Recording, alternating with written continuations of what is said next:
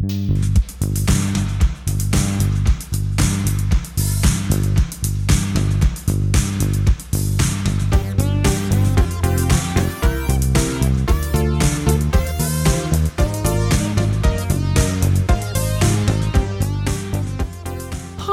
welcome to the Neuromantics. My name's Sophie Scott. And I'm Will Eaves. And I'm a neuroscientist. Will is a novelist and poet. And what we try and do in the Neuromantics is to communicate with each other. And we do this through the medium of pieces of work which we set each other to read. And Will sends me poems and short stories and books to read. And I give him enormous, great big scientific papers to read. I think I get the better end of this deal. I'm going to go straight into the first piece, which is the two poems that Will sent me.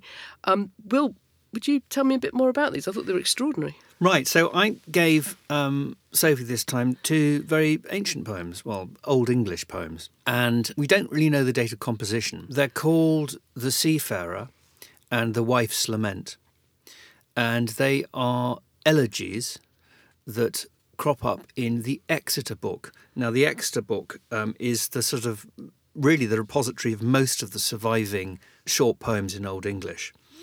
And it's so called because it was discovered in an inventory of Exeter Cathedral made in 1370. And the inventory mentions it briefly as, one of a number of books that are, sort of worn out with age and worthless. But in fact, it's got all these fantastic things in it. It's got the elegies, it's got the riddles, it's got Beowulf.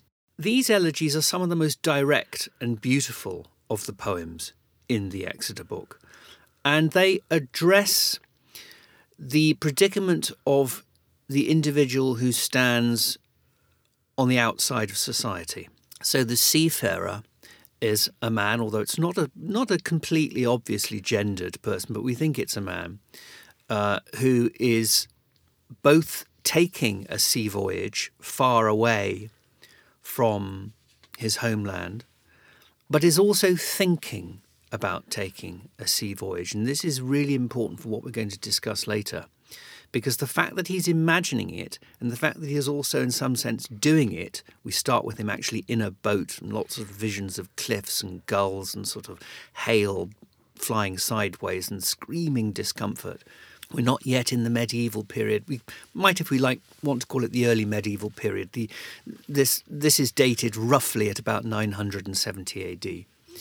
And in these poems, we confront a world of hardship and struggle and sorrow angled towards final redemption in the resting place with the Father, the God, and a Dark Ages sensibility that comes from a Roman consul called Boethius, who wrote in the 6th century, who wrote a marvellous book called The Consolation of Philosophy. It's full of dialogues about someone who's in prison and being, suffering horribly, who sees the suffering as a path towards God. And this sensibility is alive in Old English poetry too. And for the people, the figures in these poems, internal suffering and imagination, the travails of the spirit, are every bit as real as physical hardship and catastrophe in the outside world. So nature and supernature, if you like, are the same thing. There's no distinction between the two. They're all part of an expanded physical and mental reality. And that's something that's really very, very interesting for psychologists and neuroscientists now. At least I hope Sophie would have found it interesting, but she was bored by it, I don't know. So that's The Seafarer, and I will maybe read a little bit of it in a moment. The other poem is The Wife's Lament. And these are titles, by the way, that were given to the poems in the 19th century, so they're not actually in the Exeter book. It's all just written across the page. And it is verse, but it's not divided into versified lines. And The Wife's Lament is a slightly more complex, very, very beautiful story, clearly spoken by a woman who lives in an excavated cavity beneath an oak tree, who is lamenting her division from the husband she loved. He has gone away to another land and left her behind. And it's a slightly ambiguous poem. There's a sense that he might even have directed her to be in this earthen cave beneath the tree. And there is also the clear sense in the poem that he has been worked on by other people to believe ill of her. And this is part of the reason that he's fled. Because the last part of the poem addresses a new character, a new young man who is the person responsible for dividing these lovers. And it's extremely upsetting and moving. And I think I'm just going to read that bit because you'll get a sense of how the alliteration and how the emotion come together. Our lips had smiled to swear hourly that nothing would split us save dying. Nothing else. All that has changed. It is now as if it had never been, our friendship. I feel in the wind that the man dearest to me detests me. I was banished to this knoll knotted by woods, to live in a den dug beneath an oak. Old is this earthen room. It eats at my heart. May grief and bitterness blast the mind of that young man. May his mind ache behind his smiling face. May a flock of sorrows choke his chest. He would change his tune if he lived alone in a land of exile far from his folk. Where my friend is stranded, frost crusts the cracked cliff face. Grey waves grind the shingle. The mind cannot bear in such a bleak place very much grief. He remembers too often less grim surroundings. Sorrow follows this too long wait for one who is estranged. That translation is by Michael Alexander, a great Anglo-Saxon and early English poetry scholar. The last thing I'll say about it is that there's a small but critically visible body of opinion that thinks that the speaking voice in The Wife's Lament, it's a short poem, it's extremely beautiful, that thinks that this voice is that of a ghost. That in fact, when she says she lives beneath an oak tree, she has in fact been buried there, and that we are listening to the soul on its way to God like the seafarer, but saddled with the sorrow of her earthly mishaps. What did you make of it, Sophie?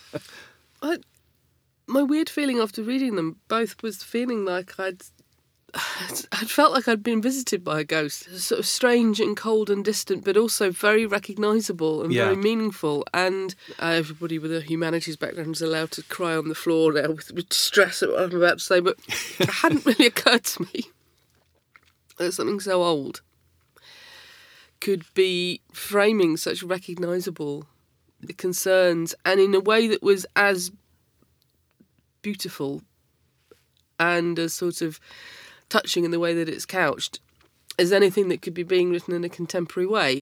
I don't know if you remember, a very long time ago we went to that thing at the British Museum where they had all this art that you can sort of use to identify when modern humans appear on Earth. They start making things in great abundance. And, Ice Age art, wasn't it? Exactly. And it's beautiful stuff, and it's a comb, but it's got a horse on it. So I should, a second thought would suggest to me that if material objects humans make can be very, across the centuries and millennia recognisable, then the words, when they exist, could also have that power. But I suppose my experience of older poetry has normally been of something that felt more distanced by sort of other sorts of cultural and contextual references. So I was surprised at how moving I found them.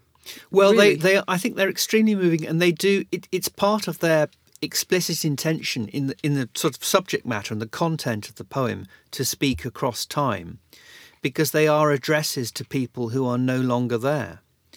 So the husband, the lover, who's gone to a sort of a far place that's in itself friendless. I have a suspicion that it could even be Iceland. That actually it could be that he's emigrated. He's gone a long way. That's absolutely. It's completely contemporary, and it is about friendlessness. I think that's the thing that really speaks to us. It's about addressing someone who's either lost in time or in space, in both, and who represents that sudden kind of lurching awareness we have that life is pretty fragile and that there's a lot of danger around, and we somehow have to make our peace with that.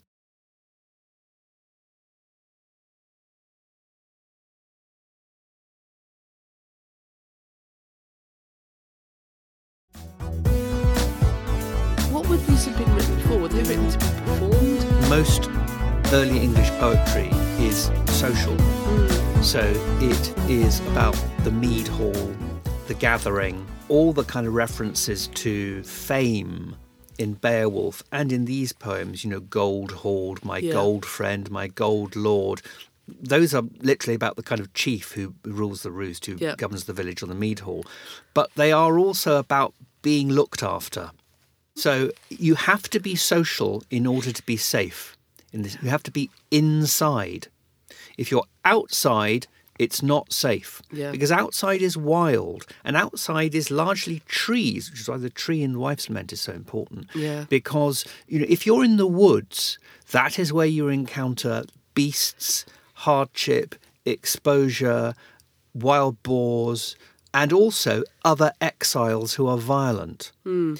What you often find in these poems is a great fear of the friendless one. And the friendless one is called the Wineleas Mon, the friendless man. And that person who is no longer held, that is a person who is no longer held to anyone else's expectations, and so therefore they're dangerous. They're like a sort of rogue, a sort of, a loose cannon. So in Beowulf, when Grendel is a monster that comes and sort of destroys the mead hall and kills all Beowulf's friends, and Beowulf has to go and sort of fight the monster and then fight his mother. But he's both a monster and a kind of monstrous embodiment of what happens to people when they no longer have a hearth to be beside, when they're no longer social. So all these poems are about being social, because that's being alive and being safe. And what's interesting about these two is that poetry is beginning to take a swerve here, and it's becoming personal. We've got, for the first time, poems from a very, very personal standpoint, talking about what it's like not to be inside. And I think this is new and significant in poetry, and that's why they are so moving. Because we still worry so much about belonging, don't we? What is it? You turn on the radio and people talk about, what are you doing with your tribe this evening? It's a very, very public thing. The word tribe has become a really kind of part of a modern argot. But what happens if you don't have a tribe? And that's what these poems are about. So these would certainly have been performed and spoken, but they're written down too. And I think as written poems, they acquire a new interior life that's quite different to the others. They have had a life when they were never written down, and then they happened to be written down. Or would they have been written down from quite early on? We don't quite know. To be honest, we don't know. They crop up here in this book. There's we can date the manuscript, but we can't date the composition. That's the problem, really. So we have to kind of work with inferences. But yes, the idea is that it comes from a root of storytelling that is bardic and oral, and then it begins to be written down. Well, many things begin to be written in what we might loosely call a sort of semi-literal, pre-literate culture. Alfred is the first person, really to translate the Psalms into English. The Anglo-Saxon Chronicle is the first major repository of prose English, some verse too. And then the Exeter book has these beautiful poems in it. So there's not an enormous amount of material, but there's still more than you might think. I think there's quite a few thousand, like something like 30,000 lines or something of poetry. So it's a fair corpus. But as to the precise circumstances in which it was spoken and performed, you'd have to ask an Anglo-Saxon scholar. But I think it's all pretty much up for grabs. I suppose the point about performances, I hadn't really even thought about this until you gave me these to read. But we look at doing things where we all, variously sit down and shut up and let somebody else do something, or we all do something together. But there's a kind of shared experience of performance and an audience and a space where this is happening. Is completely universal across humans. Often the emphasis is on things that are positive things like music and sharing music, or making music together, which is enjoyable, dancing together, which is enjoyable, or things like things that make people laugh, or things that people find like some skill they enjoy watching. It seems very striking to me that something this desolate and and heartbreaking would be emerging as such a thing that people would sort of have a shared experience around. I suppose what I'm saying is Anglo-Saxons were allowed to be as emotionally complex as people nowadays, and that would be part of a rich emotional life. Well, I think we just have to think about the implications of what it would be to lead a really hard life. And the implications are that you have to deal with infant mortality. We've talked about this before. You have to deal with failing crops, subsistence farming, political reversals. We're talking about the Dark Ages after all, and enormous amounts of threat from all quarters. And I think this largely accounts for the taking hold on these shores of Christianity. The solving and saving belief that promises reward for hardships endured. It sort of comes into focus as a creed when you take into account the sorts of lives and the kind of disconnectedness that was potentially there if you got cast out of your community. Who then would you rely on? It's very important then to be able to cultivate this kind of inner life that isn't illusory, that is real, where the spirit has a trajectory towards a real afterlife, or afterword, as it's called sometimes here, in which your deeds, however misunderstood and unwitnessed they may have been in life, are witnessed by a deity. I think one of the sort of things that it's such an obvious thing we don't think about, but one of the corollaries of living in a, by our standards, massively depopulated Britain was that outside your immediate community, you just didn't meet many people. That's why it was so frightening to be outside it. Yeah. You were really on your own.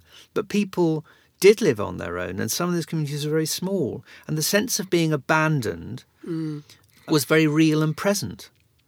How do you rescue yourself from that abandonment? That's what the spiritual journey is about in these places. And that's what the striking out for new solitary territory is about. So when the seafarer thinks of a fair land, folk beyond, he says, he's sort of thinking about a monastic environment where you can put down new roots and build a new community that allows you to think about the perils of your life safely. I have an open mind about God, but an agnostic leaning towards atheism. But I think that idea of going a long way from places, retreating from the world in order to understand the fear and the peril of not belonging somewhere is terribly moving. I think that's why people meditate, isn't it? That's the whole point of meditation. You retreat in order to understand your vulnerability. And that kind of sense of isolation, that very deliberate removal, it just seems to be crops up repeatedly wherever you find some kind of religious experience. Yeah. There's another thing which is quite interesting, which is which might now bring us onto the journal article. There was a very, very good book written by the psychologist Anthony Storr called Solitude. It was written about 10 or 20 years ago. The main burden of it is that people often retreat in life prior to a change. It's a sort of like an insect has to kind of build a sort of cocoon in order to undergo its metamorphosis. We do something similar mentally. We have to have some physical retreat in order to prepare ourselves mentally for something new. It's a kind of learning procedure. It's in a very dramatic way. It's about absorbing a stimulus, often some kind of suffering, in order to come out of it again and move beyond it.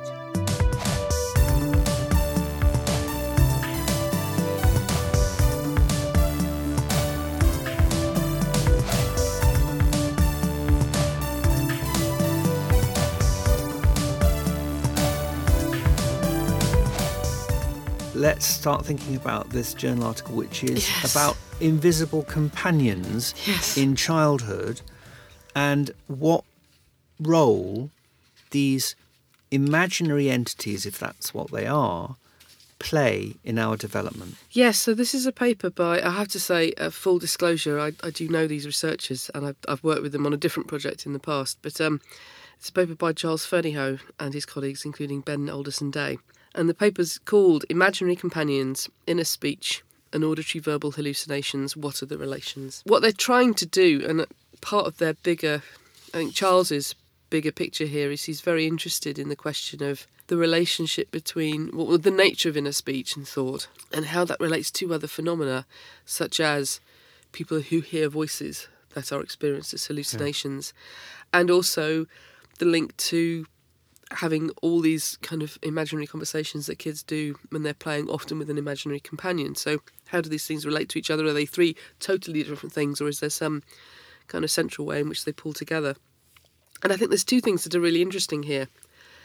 It's a really interesting question to ask, interrogating the nature of how people experience inner speech and actually how that relates to auditory verbal hallucinations, and how very, very common auditory verbal hallucinations are, is very interesting.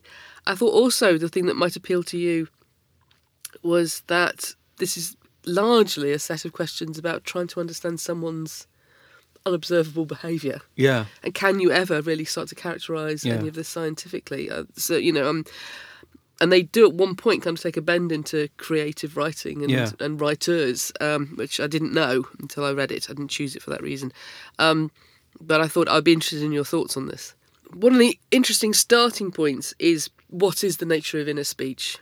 And how do you experience inner speech? Is it, for example, a monologue? Is it a conversation? There's a very strong argument that says it's a conversation. You acquire language in conversation. Your parents talk to you as if you were talking to them. And everything you learn about language is learned in this interaction. So the idea is, well, that would be if then inner speech becomes a useful framework for thought. There's lots of evidence that you don't need inner speech to do lots and lots of the things we all do with our brains all the time, but that your experience of it could be based on that. And then what does it actually feel like? So Charles has this argument that says, actually it shifts a lot. So sometimes your inner speech can be, he describes it as a frame. There's like a kind of the language is a little kind of shelf onto which ideas can be hung, but it's not fleshed out. It doesn't have a sound to it. There's no voice there. There's no emotion to the voice. And then that can go all the way through to something that sounds extremely voice-like, extremely recognisable, with emotion to it, loudness to it. And often, he says, that's when the inner voice is getting more emotional. Certainly in my experience, if I get really caught up thinking about something, maybe something particularly where I've done something and I'm ruminating on something I've done wrong and I should have done it better, just before I end up actually saying aloud, oh, for God's sake, Sophie, my inner voice will have got really loud, and in the end I'm just saying it. So you're almost seeing this kind of trajectory going from a very abstract frame all the way through to what happens just before you start talking, and includes you starting talking, not normally in an unemotional way. It's interesting that he uses the word frame, isn't it? Because Wittgenstein talks a lot about the picture of reality in philosophical investigation. His sort of sense is that, there is this... Because we're talking overall about the relationship of our inner life to the outside world, and observability and what it means.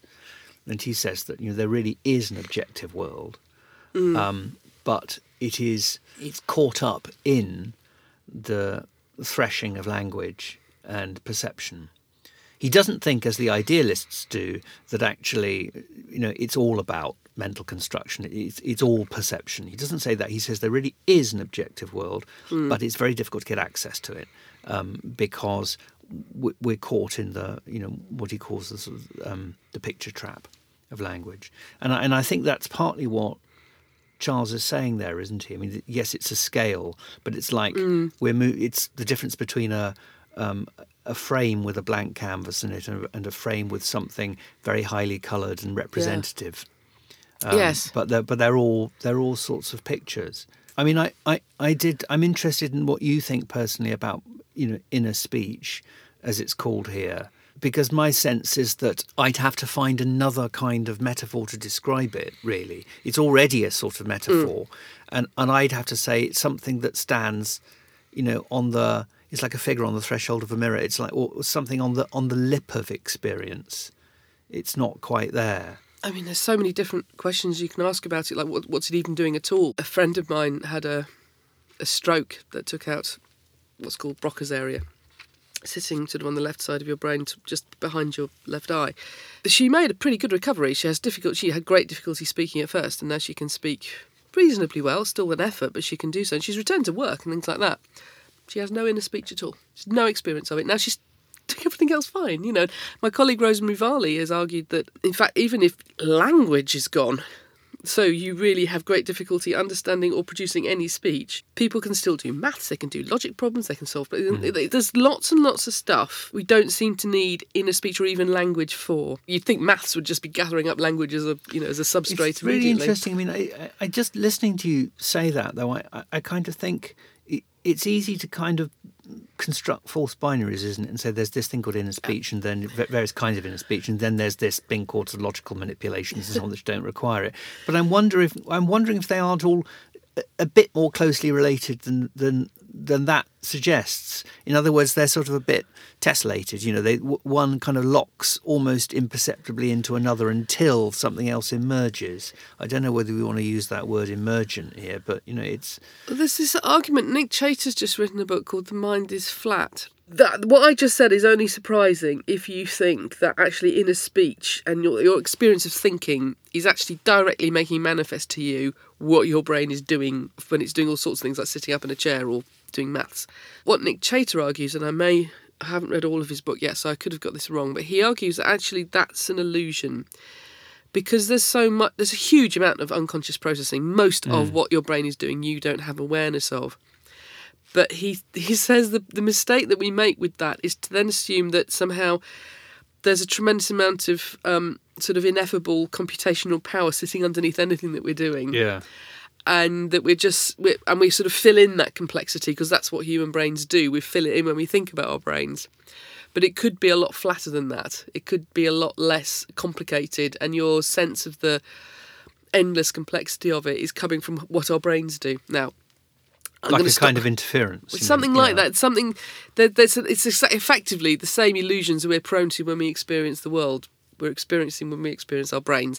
Now, I will stop this because I need to finish his book and do much more better justice to this perhaps in another discussion. You can kind of go down the what is the purpose route. It is interesting. I think it's very interesting in terms of all the things you do use in a speech for, like, for example, regulating emotional state, ruminating, creativity. Lots of things it's incredibly, helpful for that.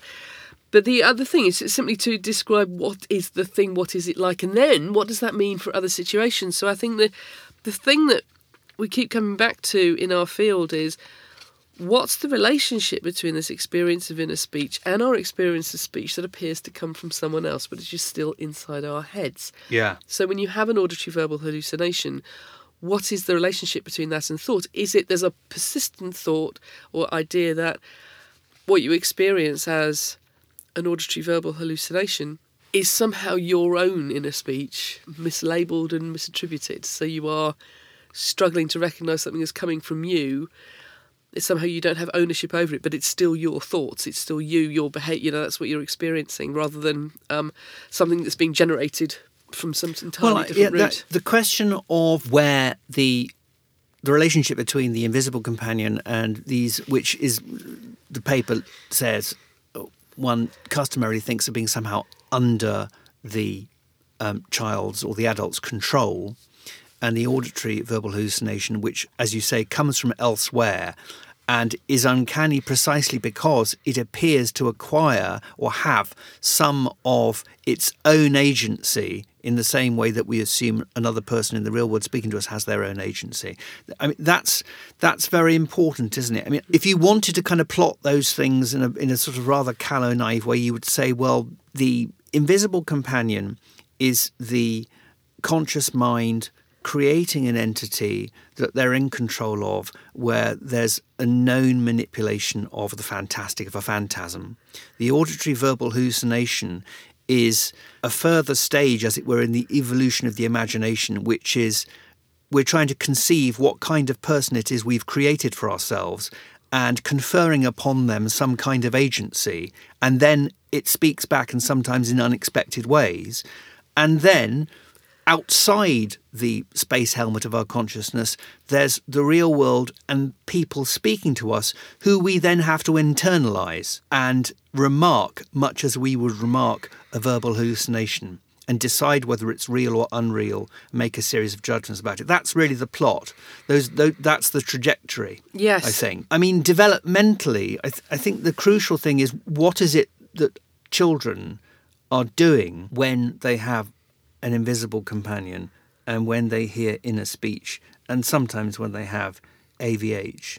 An invisible companion is really a guide to overwhelming stimuli, a guide to the world as you encounter it as a young person with, insufficient data yet to really process it all. And it's a way of making the experience bearable.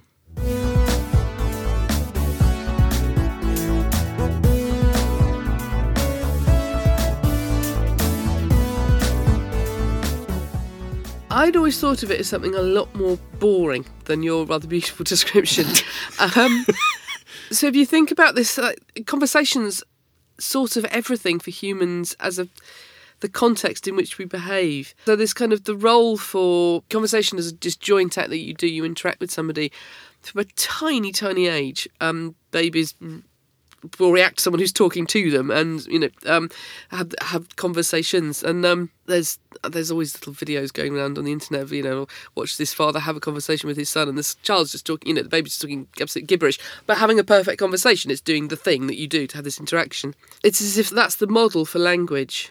That's the model for social interactions, for everything's kind of built on that. And that part of development and developing your understanding of language, but presumably also inner speech, is kind of porting that into what you do. And that, in fact, a lot of childhood play and speech is really, when they're on their own, it's just highly conversational, even if there's no one else imagined there. As the adult, inner speech is frequently still a conversation. That's why, it's because it's built on what the children are doing.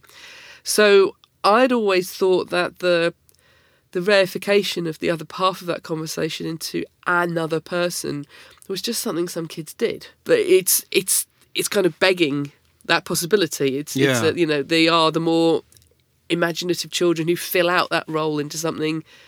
And maybe lots of other things could feed into that. And interestingly here, the point of the paper is that there does seem to be a relationship between people who had imaginary companions as children who do hear voices as adults. So there is something about the otherness of the imaginary companion. But isn't it? I think that's true. But isn't it also that you are learning to depend on yourself when you can't really depend on anyone else?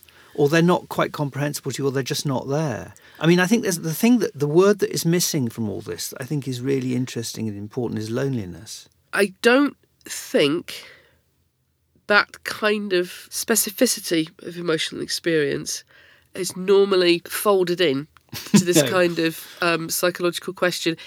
It would be very interesting to know what are the other things that contribute to this. So, because you've got to ask why. Yeah, why are people filling out their solitude like this? So what? This is just speaking to my ignorance here. Maybe there's an entire rich literature on this, but is it more common in children that are more isolated? Did you have an imaginary friend? I didn't have an imaginary friend. I just bossed my brother around. Still do, But I had three siblings. Yeah, and it was a big family. Quite an interesting question to ask, though. And certainly, it's not unusual if you listen to children involved in solitary play, which requires them to be in a solitary play situation, which is not often, if you're there, often stops being solitary. They chat away. Yeah. They chat away to themselves. That conversation that gets internalised into inner speech is very obvious in children. That's what it's quite easy to observe. So I suppose in a way it's more surprising more of them have it turned into a part of their play being these kind of constant other figures. But then I suppose the other thing that I can't get my head round with auditory verbal hallucinations, which are really common. So it used to be always thought that was there is no one symptom that everybody with a diagnosis of schizophrenia experiences, but a very common one culturally that we believe in is is people hearing voices being a sign of schizophrenia. And in fact, actually, you get it with a lot of other, people with bipolar disorder also hear voices. It's not limited to people with schizophrenia. But it's turned out that if you just ask the question differently, it's estimated that for every single person who has a psychiatric diagnosis and hears voices, there is someone who is completely neurotypical, has no psychiatric disturbance whatsoever, and who also hears voices. They tend not to tell you because they, in our car, in this time and place, it has this psychiatric meaning. But it used to have a very different meaning. Joan of Arc heard voices. Yeah. Throughout history, this is precisely kind of what I meant about the poems, is that the inner and the outer didn't have that clear demarcation that we assume, or rather, the inner world was really thought to be physical. It was part of an expanded sense of what the physical world was. There wasn't the temptation when we talk about early modern or pre-modern and early modern poetry and medieval verses that you can use all sorts of anachronistic terms like, oh, it's metaphysical. Well, that's not really quite true. The point is, for them it was physical. Yeah. And as late as Macbeth, Shakespeare, you're dealing with work that is on the threshold of the ages between this world in which the inner and the outer are really part of the same thing, all part of createdness, and then the new science and Bacon and then Leibniz and later on Newton. And everyone says, when you see a production of Macbeth, usually the witches are, they're frightening, but they're quite often presented as projections of one sort or another. Yeah. And it's important to understand they're not. They're not projections. They're real.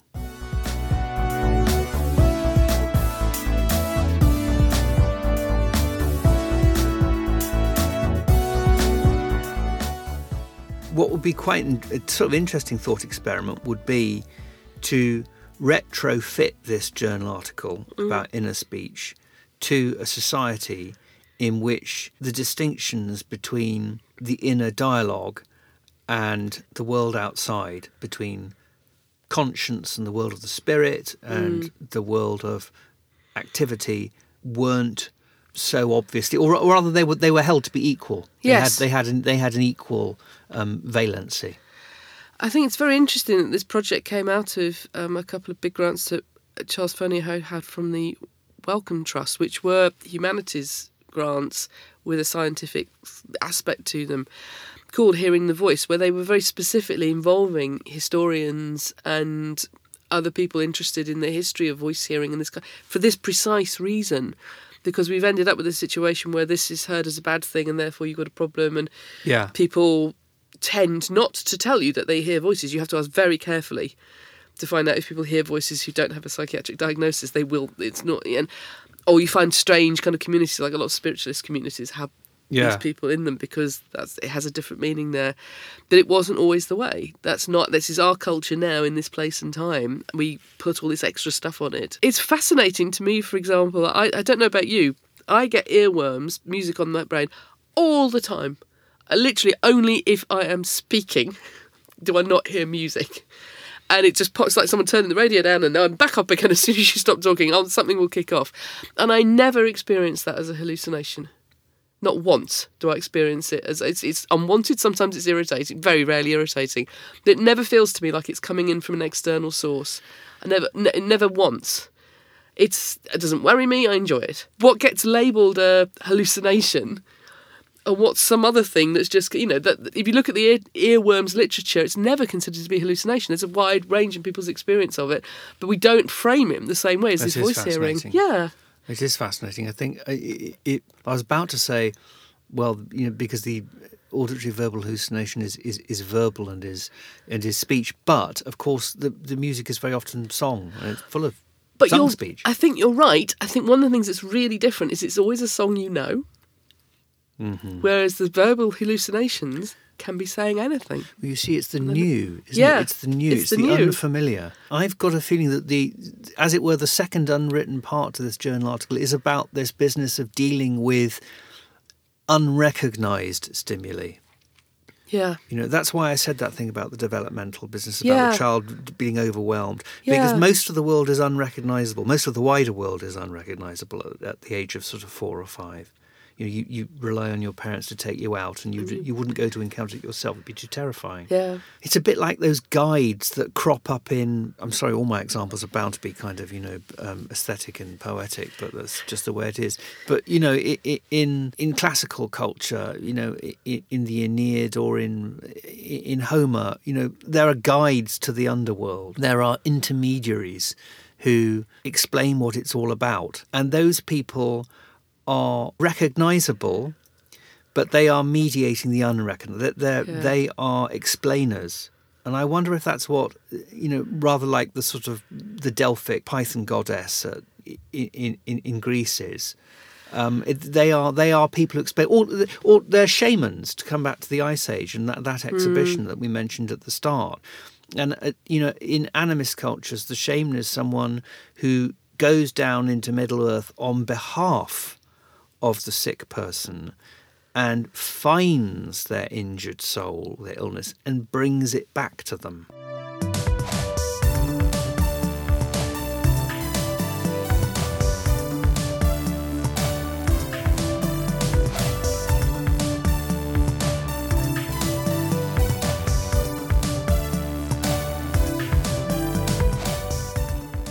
I think you might have something really meaningful there, because I think the thing that, going back to this, the different questions we can ask about in a speech, and that one I kind of batted off earlier about why would we do this? What does it mean if you don't need it immediately to do lots of things like sums and logic, because that's all that matters in life. But because the other thing, we know very well that if you have, lots of things don't work in psychiatric treatment, but something that works well for depression is cognitive behavioural therapy, where what you do is you tackle the fact that when people are very depressed, for example, they think very differently and they will react to things differently because of how they think, and it's related to their mood. And the argument between cognitive therapy is if you tackle how people think, you get a toehold on mood. So you do things like thought stopping. People have to recognise when they've started to think about something in an automatically negative way, and you actively stop that happening. And it's not for everyone, not all situations, but actually it's better than anything else. It works well. So forcing a change on thought can change mood. And I wonder if that's telling us something about the thought in the first place, like the naturally occurring stuff. Actually, it is an explainer. It's your shaman that's there with you. Yeah. It's making sense of the world and why you feel this way in that situation. And because I'm so incredibly well balanced, it's terrifying. But I got really irritated by something the other day, and I sat down and I thought, right, why are you irritated? Okay, I'm irritated because of X, Y, Z. And I thought, well, no, okay, so it's true that X, Y, Z were irritating, but you can't do anything about Y and Z. So let's look at X. What can you do differently about X? What can we do differently? And if we do X differently, it might have an effect on Y and Z. But it was very, very, and I felt better by the end of it. And that kind of, the use of inner speech for that kind of... Yeah. I was thinking of it as regulating emotion, but it was also explaining my actions to myself by forcing myself to think about what I'd done and why. It's like trying to sort of stop buffering, isn't it? Yes, exactly. It's that sort of... You don't want to become a kind of loop or a circular machine. You want to kind of get to the end of the process. So maybe inner speech has some... I'm dubious about all AI metaphors in relation to the mind, as you know all too well. But maybe it is about that, trying to get to the end of a process and not getting stuck along the way, because of course that's what CBT is about. Yeah. It's saying quite often, if you're depressed, you're stuck. And what you find it very difficult to countenance is any kind of spontaneity, because spontaneity is the unknown and it's a threat. And exactly, there's a safety and a comfort in doing things without going through this process. Comfort, interesting word, because I think we have a reduced sense of what comfort really is. It's very, very important to that Old English stuff. Comfort, the root means with strength.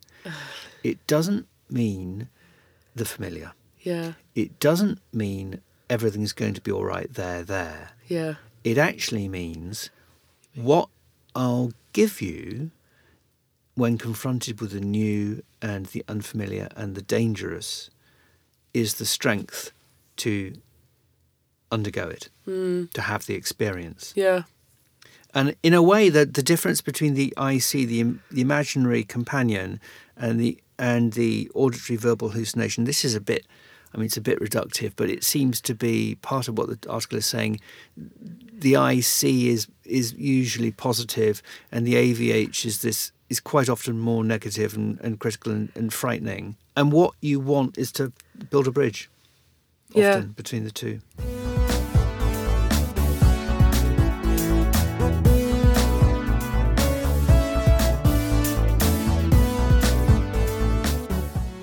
I've got more and more interested in the idea of emotion regulation and finding comfort, and why difficult things or behaviours that can seem really harmful to people can be intensely comforting when you're actually engaged in them, and that's why people do them. It's it's comforting because it's familiar. It's comforting because there's lots of reasons why stuff can give you that. But I hadn't thought about with strength, the kind of sense of power and connection that would give you. It's not just familiar.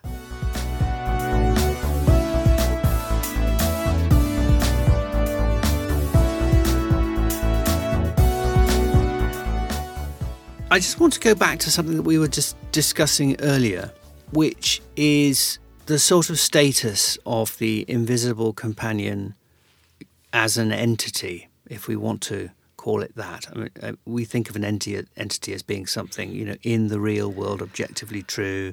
If it's a sentient entity, then it must have some sort of awareness or consciousness on a sliding scale from, small creatures to big ones. One of the things that the questionnaire that these experimenters give the participants asks is, does your invisible companion show signs of disagreeing with you?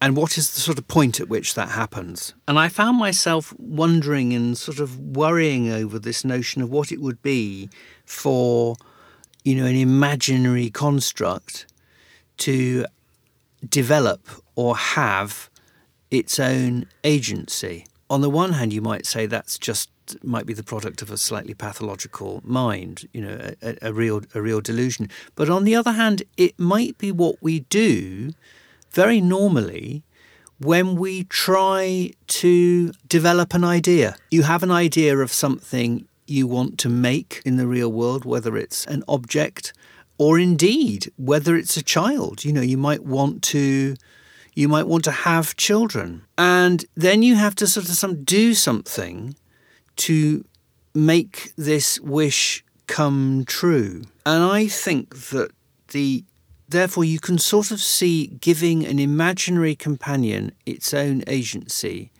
is a bit like wish fulfillment in a funny kind of way. It's asking yourself, what do I have to do to make something real? What do I have to do to confer, a real status on this thing that is just inside my head? And it's also asking, how real are our conceptions?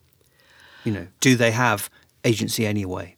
And I think it's a really interesting question, because actually all the evidence is humans, when they think about other humans, this is adults, not children, struggle to attribute agency to other people. So people will always give different reasons why they have done something compared to the exact same action by someone else. They'll always say, well, other people didn't quite think it through, or they were just reacting to the situation. I weighed up all the possibilities, and I'm behaving rationally. Everybody else is just blundering around. So actually, agency is something we parcel out quite sparingly. Yeah. To the other people in our environment, which is it's always worth remembering. Yeah, I think it is true, and maybe that's partly why the poems are moving too. Is that these people who are stuck on their own, on wind blasted rocks or in a boat in the middle of the ocean, they've only got themselves to talk to, and the people who they did love and were close to have cast them out. Yeah.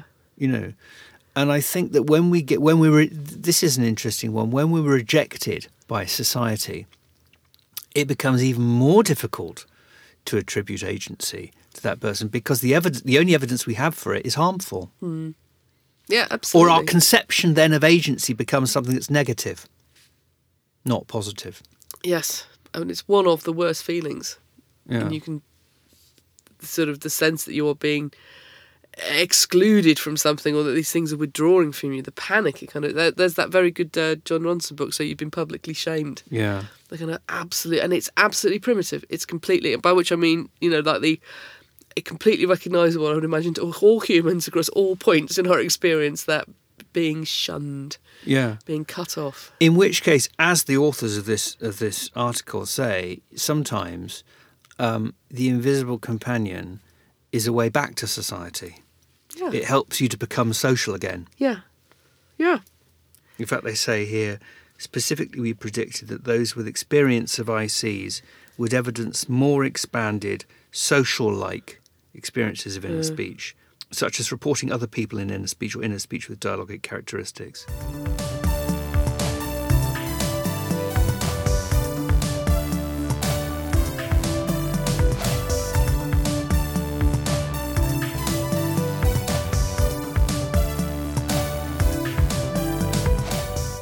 One of the things that I love, and I also get quite cross with about my field, is that we take something and treat, you can study language your whole life and never know. People used it in conversations, the children used it to scaffold their emotional life, the adults use it to sort out how they're feeling about something. You can treat it as this beautiful abstract system and this fantastic, computational power, and the different kinds of languages and the different ways they work, and they're wonderful. Language, beautiful. But it is always thoroughly and completely embedded in the social. It has its roots in that, it's built in that, we learn it in that, we use it for that. That's where it matters. We're social primates. This is our primary mode for communication, is talking with each other. And all of that computational power and all of that beauty means nothing if you can't use it in that way. Yeah. Yeah, the Lit-Crits version of that would be, well, the rider they'd add to that would be that one of the difficulties you then get with language, of course, is that it's used socially, but it means different things to different people. So what you're always wrestling with is you're weighing up personal nuance, the inflection of meaning that you give to a word, and what its public meaning is. And those two things are, therein lies the joy and the taxing epiphenomenon of language, because you're dealing with, especially when you're writing, things have a dictionary definition, and they mean different things to different people, and what you're trying to capture is enough of the former to reach an individual, but also to give them enough to work with to sort of sculpt something that's personal to them. And one way you might put that in registers of language is you might say there's something called public languages, the demotic, which everyone has, and then there's something that's utterly private, like the invisible companion thing, doesn't even get to be uttered. And then there's something between the two, which is personal language. It's sufficiently public to be uttered, but it's not demotic, and nor is it private language. And I think that when you're dealing with aesthetics and art, you're always striving for the plausibly, appreciably personal. Yeah. Well, maybe that's something we can come back to. Well, so we've had a lot of conversations about voices and meaning and things on the page and things in the space. Yeah. So that might be something for next time for the Neuromantics to start to Let's do that. struggle with. Well, here we are at the end of the 9th episode. Thank you very much for listening, and we look forward to seeing you next time. I've been Will Eves, and I've been Sophie Scott. Thanks. Bye-bye.